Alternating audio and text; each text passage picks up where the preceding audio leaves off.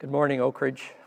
It's a pleasure to be with you again, and we've come to the end of our summer series, the Bible Postcards, the small books of the Bible. So interesting, little vignettes and stories in these small books that often go overlooked. And we've come to the last small book by number in the Bible as well. The second last book of the Bible is the book of Jude, and that's what we're going to be studying today. We're going to read Jude chapter 1. And when I say chapter 1, there is only one chapter, Jude 1 through 16. Jude, a servant of Jesus Christ and a brother of James, to those who have been called, who are loved by God the Father and kept by Jesus Christ. Mercy, peace, and love be yours in abundance. Dear friends, although I was very eager to write to you about the salvation we share, I felt I had to write and urge you to contend for the faith that was once for all entrusted to the saints. For certain men whose condemnation was written about long ago have secretly slipped in among you. They are godless men who change the grace of our God into a license for immorality and deny Jesus Christ, our only sovereign and Lord. Though you already know all this, I want to remind you that the Lord delivered his people out of Egypt, but later destroyed those who did not believe. And the angels who did not keep their positions of authority, but abandoned their own home, these he has kept in darkness, bound with everlasting chains for judgment on the great day. In a similar way, Sodom and Gomorrah and the surrounding towns gave themselves up to sexual immorality and perversion. They serve as an example of those who suffer the punishment of eternal fire. In the very same way, these dreamers pollute their own bodies, reject authority, and slander celestial beings. But even the archangel Michael, when he was disputing with the devil about the body of Moses, did not dare to bring a slanderous accusation against him, but said, "The Lord rebuke you." Yet these men speak abusively against whatever they do not understand, and what things they do understand by instinct, like unreasoning animals, these are the very things that destroy them. Woe to them! They have taken the way of Cain. They have rushed for profit into Balaam's error, and they have been destroyed in Korah's rebellion. These men are blemishes at your love feasts, eating with you without the slightest qualm, shepherds who feed only themselves. They are clouds without rain, blown along by the wind, autumn trees without fruit and uprooted, twice dead. They are wild waves of the sea, foaming up their shame, wandering stars for whom the blackest darkness has been reserved forever. Enoch, the seventh from Adam, prophesied about these men. See, the Lord is coming with thousands upon thousands of his holy ones to judge everyone and to convict all the ungodly of all the ungodly acts they have done in the ungodly way, and of all the harsh words ungodly sinners have spoken against him. These men are grumblers and fault-finders. They follow their own evil desires.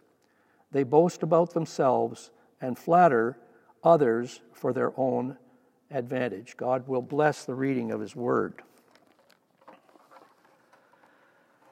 This book is a full book. There are lots of things to say about it, and unfortunately, in the 2 weeks I have to handle this little book, we're not going to get to everything. But I want to get to the main theme. And the main theme is troublesome. You see, there's not much good news lately in our world. The COVID-19 pandemic with its medical risks and mandatory restrictions, the struggling economy with its economic uncertainties, the great social unrest we're experiencing, the political scandals, the drug epidemic, global warming, and the list goes on. So how about an uplifting message, you say, from God's Word? Well, that is what the Apostle Jude was thinking too. In a time of oppression in the early church, Jude, the brother of our Lord, really wanted to write a letter to cheer up the Christians. In his own words, in verse 3, he says, "I was very eager to write to you about the salvation we share."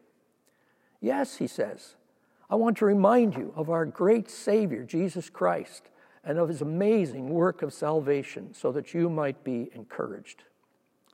However, the Holy Spirit led him to do otherwise. He was directed to write about a dark and devious attack on the church from within its own ranks that threatened to undo the church even more than the persecution from outside the church. I wanted to cheer you up, says Jude, but instead I have to warn you to recognize this threat and learn to defend yourself from it. There are powerful enemies which want to destroy you. So that's what I have to do today. You see, I wanted to cheer you up, but the book of Jude tells me something else. We have to be warned instead. So what is this threat that Jude is talking about?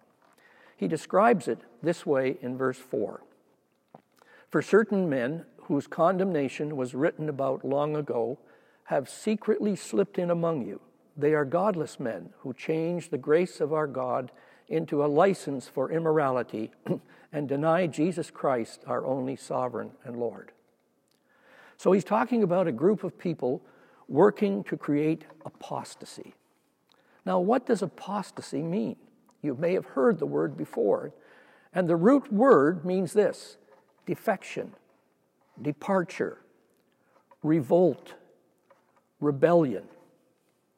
The people who do this are called apostates, and they have as their goal the destruction of the church. Parts of other letters in the New Testament, like 2 Thessalonians and 2 Peter, warn us of this threat of apostasy, but Jude makes it the whole message of his book.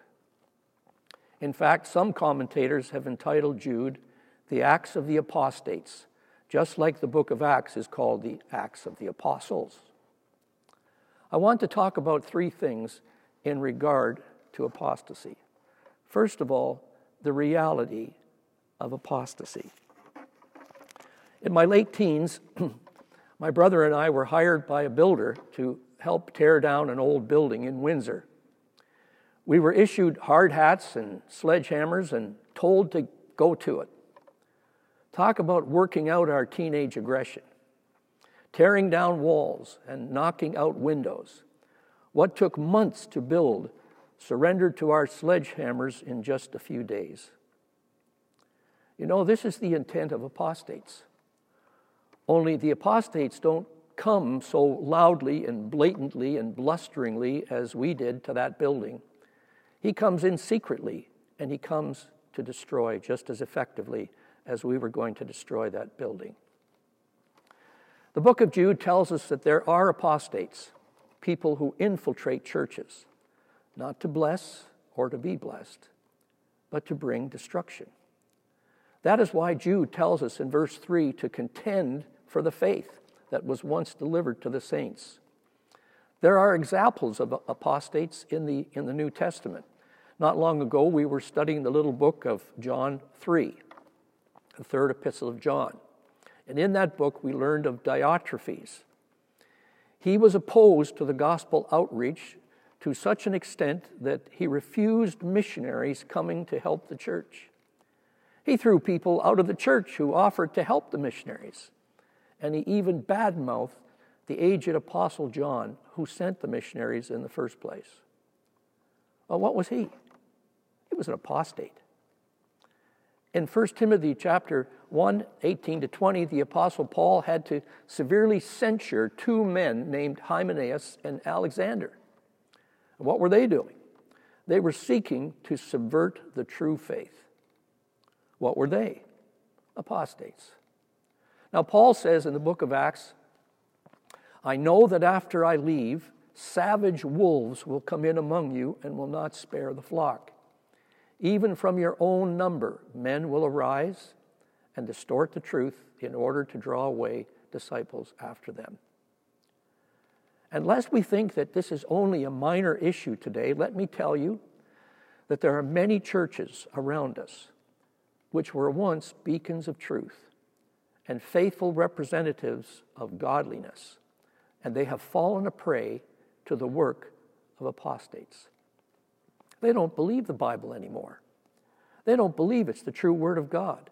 They don't preach the gospel anymore. They don't promote godly standards of behavior that the Scriptures teach.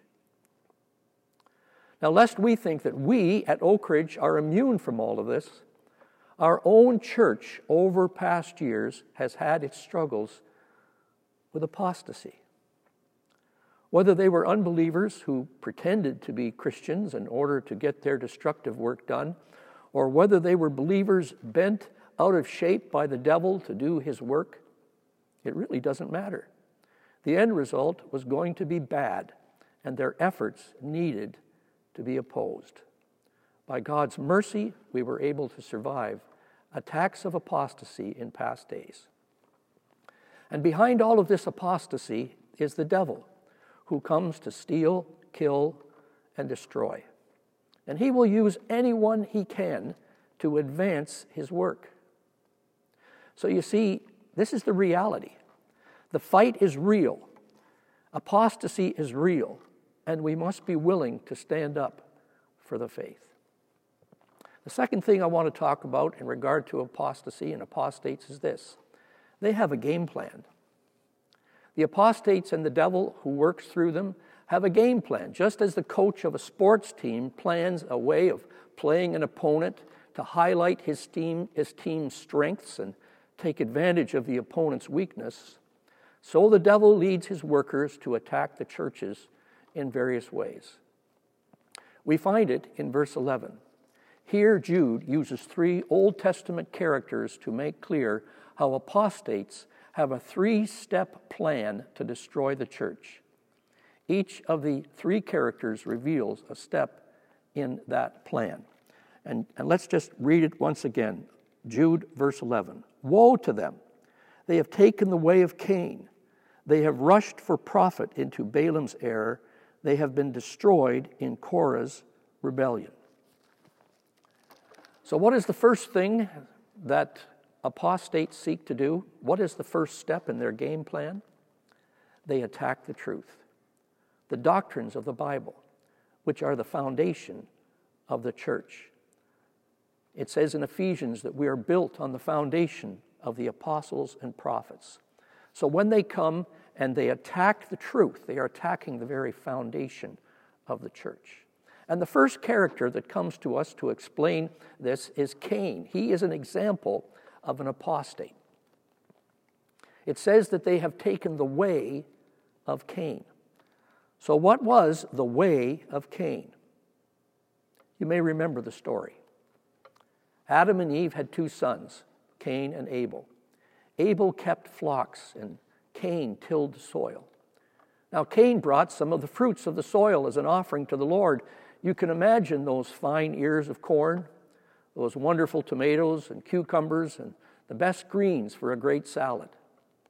A vegetarian's delight. Abel, on the other hand, brought some of the best cuts of meat from his flock. Now the Lord accepted Abel's offering, but he did not accept Cain's. Why not, you may ask? After all, Cain was a gardener, and he brought what he had worked so hard to produce. Was this just a case of preference or favoritism on God's part? I think not. You see, God had demonstrated already what would become a constant theme all through the Bible. And this is the major truth. Without the shedding of blood, there is no forgiveness. Hebrews 9:22. When Adam and Eve sinned, they realized that they were naked and tried to cover themselves with fig leaves sewn together. I don't think that this was embarrassment over their lack of clothing. Rather, I think it was profound shame for the covering that they once had and lost. They were covered with light. They were creatures of light. They were the children of light. And there was a glory covering from God over them. Just as the Shekinah glory covered the temple, so Adam and Eve were covered with the glorious presence of God. They lost that covering when they sinned, and so they tried to cover themselves another way. After God pronounced judgment against them, he himself covered them with other clothes, with garments of skin. Animals had to die for them to be covered. So God was teaching them this huge principle that sin brings death. The animal that was sacrificed in order to obtain the skins to clothe Adam and Eve had to die in place of the person who had sinned. Now, some may think that this is somehow barbaric. Why would God require this? Because God's principle is this: the soul that sins will die. There is to be no sin in heaven. There is to be no one who enters heaven with sin. And to be cut off from the presence of God is spiritual death. To be cut off from the presence of God means physical death as well. The death of an animal was the substitute for Adam and Eve's death. It was all looking forward to the day when Jesus, the Lamb of God, would give himself on the cross to suffer and bleed and die as the substitute for our sins. Without the shedding of blood, there is no forgiveness, the Bible tells us. This is God's way. Abel knew this, and he brought a blood sacrifice. But Cain, well, he thought different. He had another way. I will give to God what I have worked hard to produce, and God will have to be happy with my work. His way, not God's way. The Bible says there's a way that seems right to a man, but the end of it is death. You know, the world thinks that there are many ways to God, but the truth is there is only one way: Jesus and his work for us on the cross. You see, Cain became the first apostate. He rejected God's truth and substituted his own way of approach to God instead. And this is the first way apostates seek to destroy the church. They attack the basic truths of God and seek to replace those truths with another way that they have devised. That is why Jude urges us to contend for the faith. In other words, the body of truth that was once for all delivered to the saints. These are the precious doctrines that we hold dear. These are the foundational truths that we live by. There are to be no additions or subtractions from God's word. No revising of the text to make it read differently. And certainly not another gospel. Look at Jude verse 4. It says they denied Jesus Christ, our only Savior and Lord. Notice the word only. It's Jesus Christ, our only sovereign and Lord. Notice the word only. Not just one sovereign and Lord, but others as well. Teachings that are contrary to Scripture are introduced, and the gospel truth is crowded out or just plain rejected. You can go to some of these churches on a Sunday morning and never hear the name of Jesus because they've gone on to something different. They've gone on to a new way of declaring spiritual life, and Jesus is not at the center, and his atoning death is not at the center. So apostates attack and reject the basic doctrines of God's word. This is their first line of attack. You know, the devil is a liar and the father of lies. His agents will always attack the truth.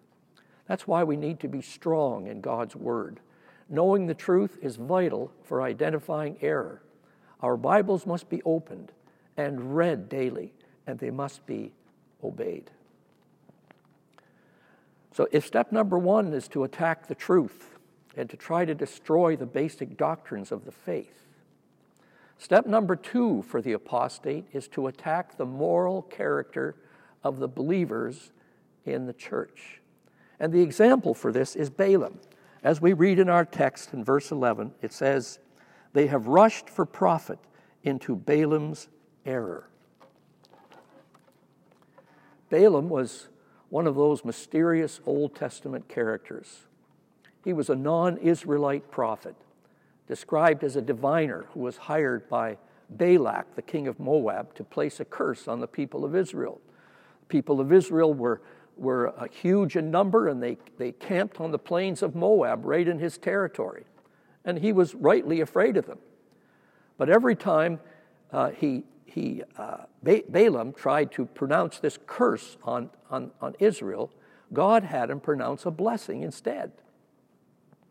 And because he could not curse Israel through a prophecy, Balaam had to do something else to earn his pay, so he proposed another way to attack God's people.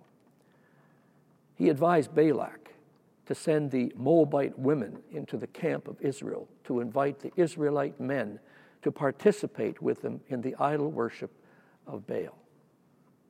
Just last week when Lou was talking about Ruth, and Ruth was a Moabitess, and she was a beautiful woman. Evidently, in this part of the world, there were these beautiful ladies, and they came into the camp, and it was such an attractive invitation to break up the humdrum of life in the desert. Why not party on for once? We've been in this desert for so long. So many of them did go.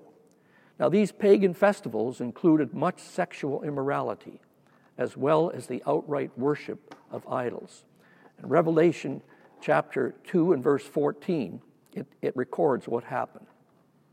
It says there, "You have in this church people who hold to the teaching of Balaam, who taught Balak to entice the Israelites to sin by eating food sacrificed to idols and by committing sexual immorality."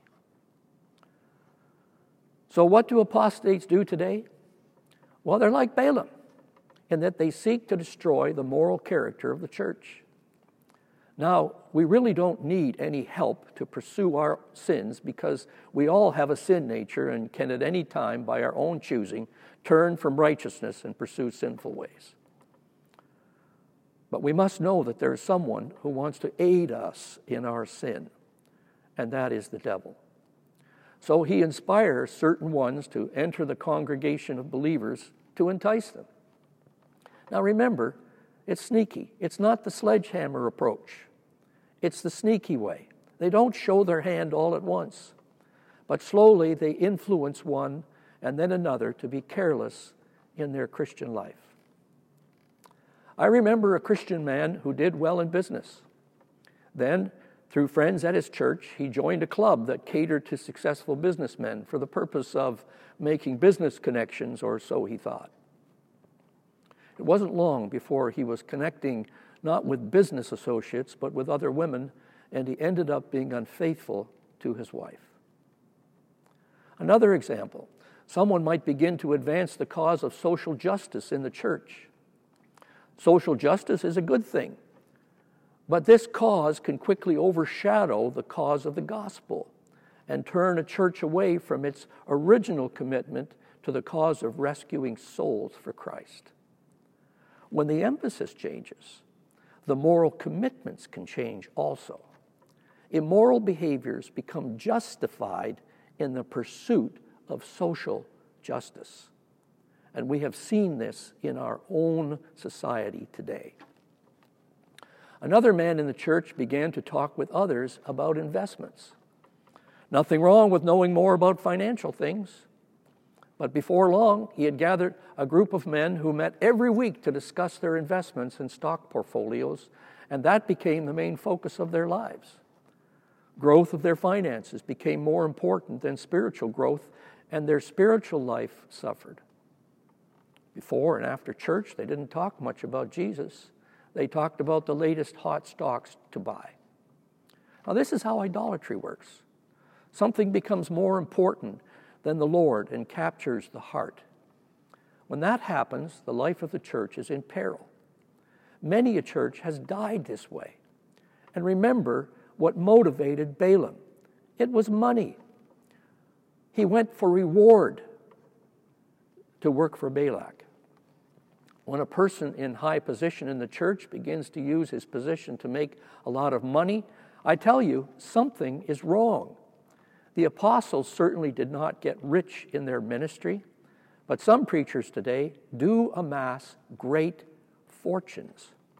One man has made over $700 million in his so-called Christian ministry. Now that looks like Balaam on steroids to me. Yes, Balaam's error is with us today in the church. We need to be very aware. And we need to keep ourselves pure for Jesus and intercede on behalf of others in the church that they be kept pure as well. So we have the attack on the truth. Step number 1. Step number 2, we have the attack on the moral character of the church. And step number 3, apostates will attack the very leaders of the church. And the example is Korah. We turn back to our text in verse 11. It says, they have been destroyed in Korah's rebellion. The story of Korah is found in Numbers 16.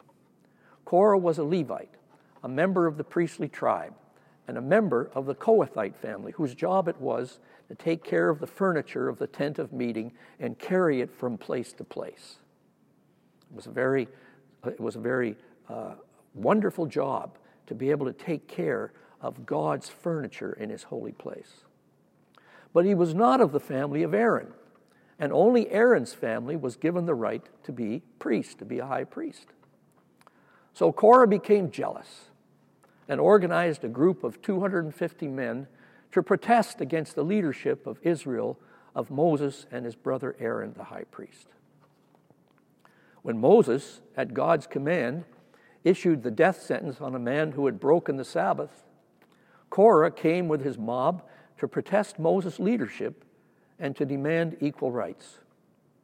With his group of rebels around him, he confronted Moses and Aaron, and he said, Moses, this time you've gone too far. The whole community is holy, every one of them, and the Lord is with them. Why then do you set yourselves above the Lord's assembly? Now let's look at his words closely, because part of his words were true. He says, the whole community is holy. Yes, it is holy. They were a holy nation set apart from God, for God. And indeed, the Lord was with them. His presence was with them all. Yeah, you're right, Korah, on those steps. But Korah failed to acknowledge God's leadership choices. And then Korah went even further, accusing Moses of failing in his promise to lead them into a land of milk and honey. So Moses, by God's direction, set up a showdown. Each man was to take his censer and put fire and incense on it. That was the symbol of their prayer intercession for the nation. And then he told them to appear before the tent of meeting. When they came to the tent of meeting and all the people were there, he said to back away from Korah and all of his men. Then the earth opened under them and closed in on them, burying them alive. Now, if you thought that that was the end of the rebellion, it was not. And it's very insightful that even after Korah and all his men had died, the whole Israelite community who had begun to side with Korah grumbled against Moses and Aaron, saying that Moses had killed the Lord's people. It wasn't just the 250 men who had been negatively influenced by Korah. It was thousands more now. And this is how apostasy works. It spreads through the whole community, just like a deadly virus. When they came as a mob against Moses, God struck them with a plague, and one even more deadly than COVID, and many died on the spot. But the majority were saved only by the intercession of Aaron, when with his censer, which was sanctified by God, he went into the camp, through the camp, and he prayed on behalf of the people. Are these things happening today? Well, we don't see the earth opening and closing in on people. But are they happening? Yes, you bet. The spirit of the age is rebellion against authority. Authority structures are uniformly despised. We see it around us in our society. We see this, if you don't agree with leadership, then disrespect it and despise it and tear it down. Turn hatefully against us. And that's called anarchy. Anarchy is the natural result of not respecting authority. And so we have this disrespect against civil leaders, against government, against police, against teachers, against parents, all these authority figures. And it affects even the church. Notice Jude 8. It says in this verse, in the very same way, these dreamers pollute their own bodies, reject authority, and slander celestial beings. Now, someone will say, but what if leadership is wrong? Are we to just be like a doormat and let that happen? Now, the Word shows us in 1 Timothy chapter 5, 19 and 20 what to do. It says, do not entertain an accusation against an elder unless it is brought by 2 or 3 witnesses. Those who sin are to be rebuked publicly so that the others may take warning. Yes, God judges leadership, and there is a protocol for bringing the sins of leaders to light. And it's true that leadership can be wrong, and even church leadership.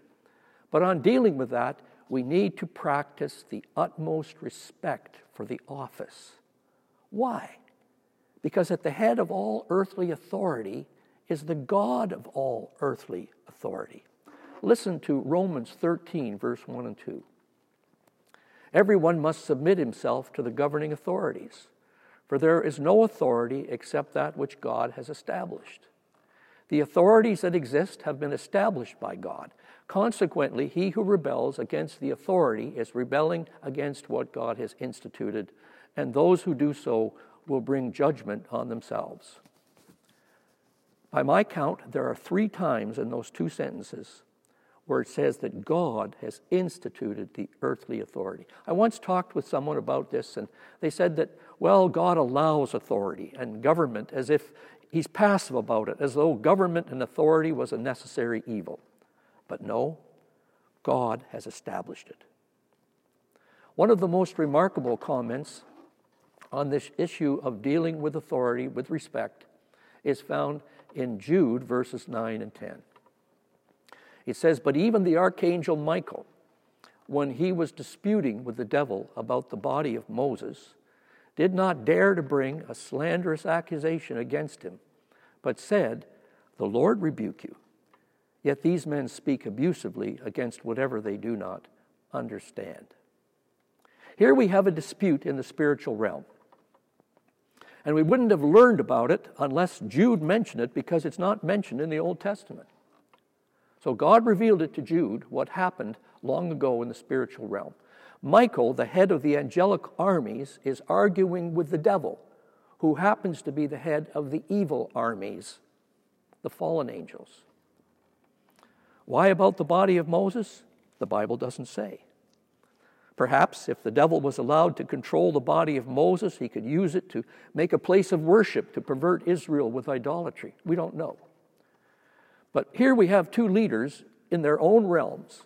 There's Michael and there's Satan. Michael is the authority over the angels. Satan is the authority over the fallen angels, over the kingdom of darkness.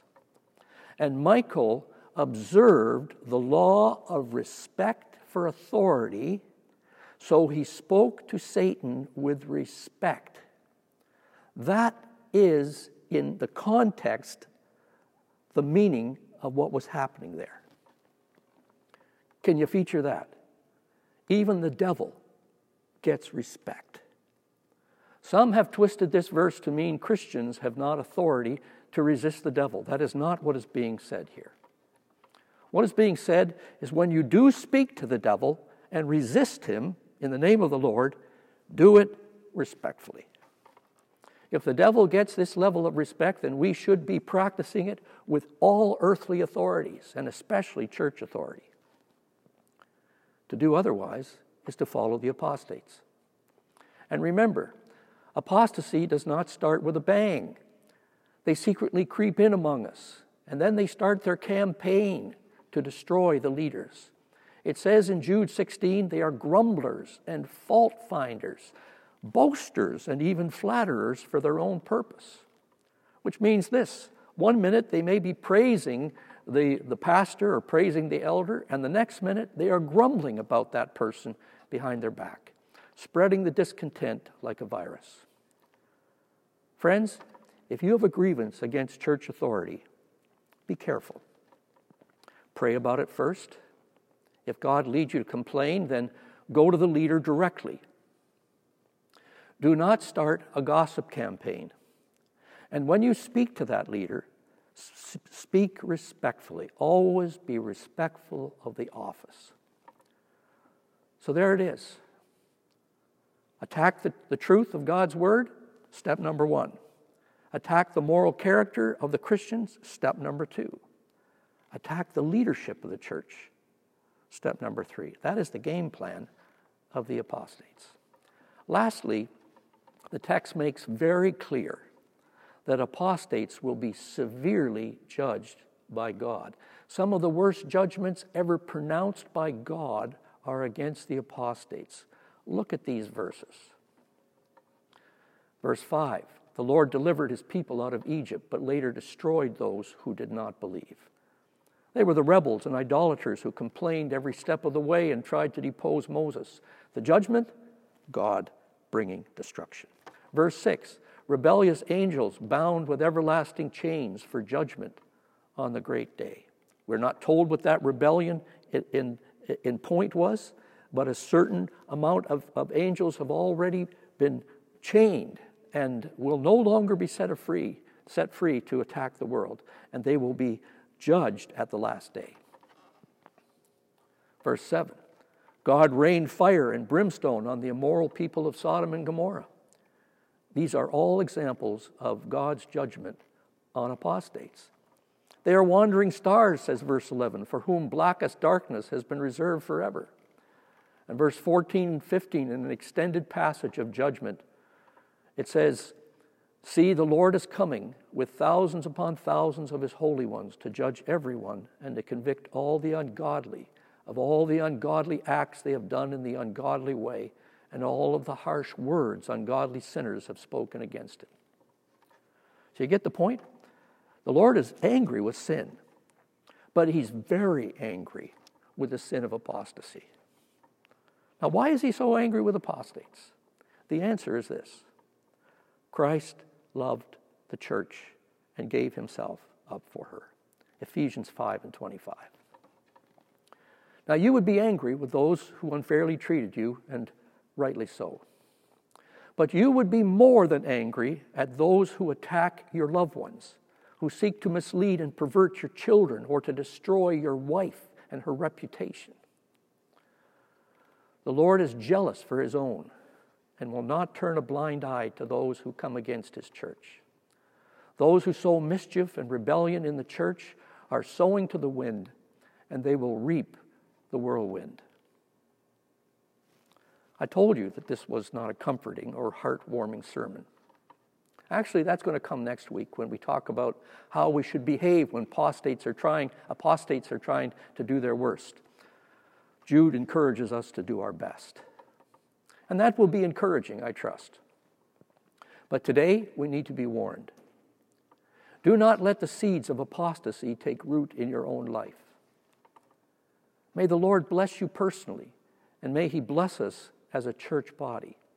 Pray for us who are in leadership that we will be faithful shepherds of the flock and be protected from the attacks of the enemy. And lastly, just remember this. If you love the Lord, then you will come to love what Christ loves. He said this, I love the church. I love the church. People who love Jesus learn to love his church. May the Lord help you to do so for his name's sake. Amen.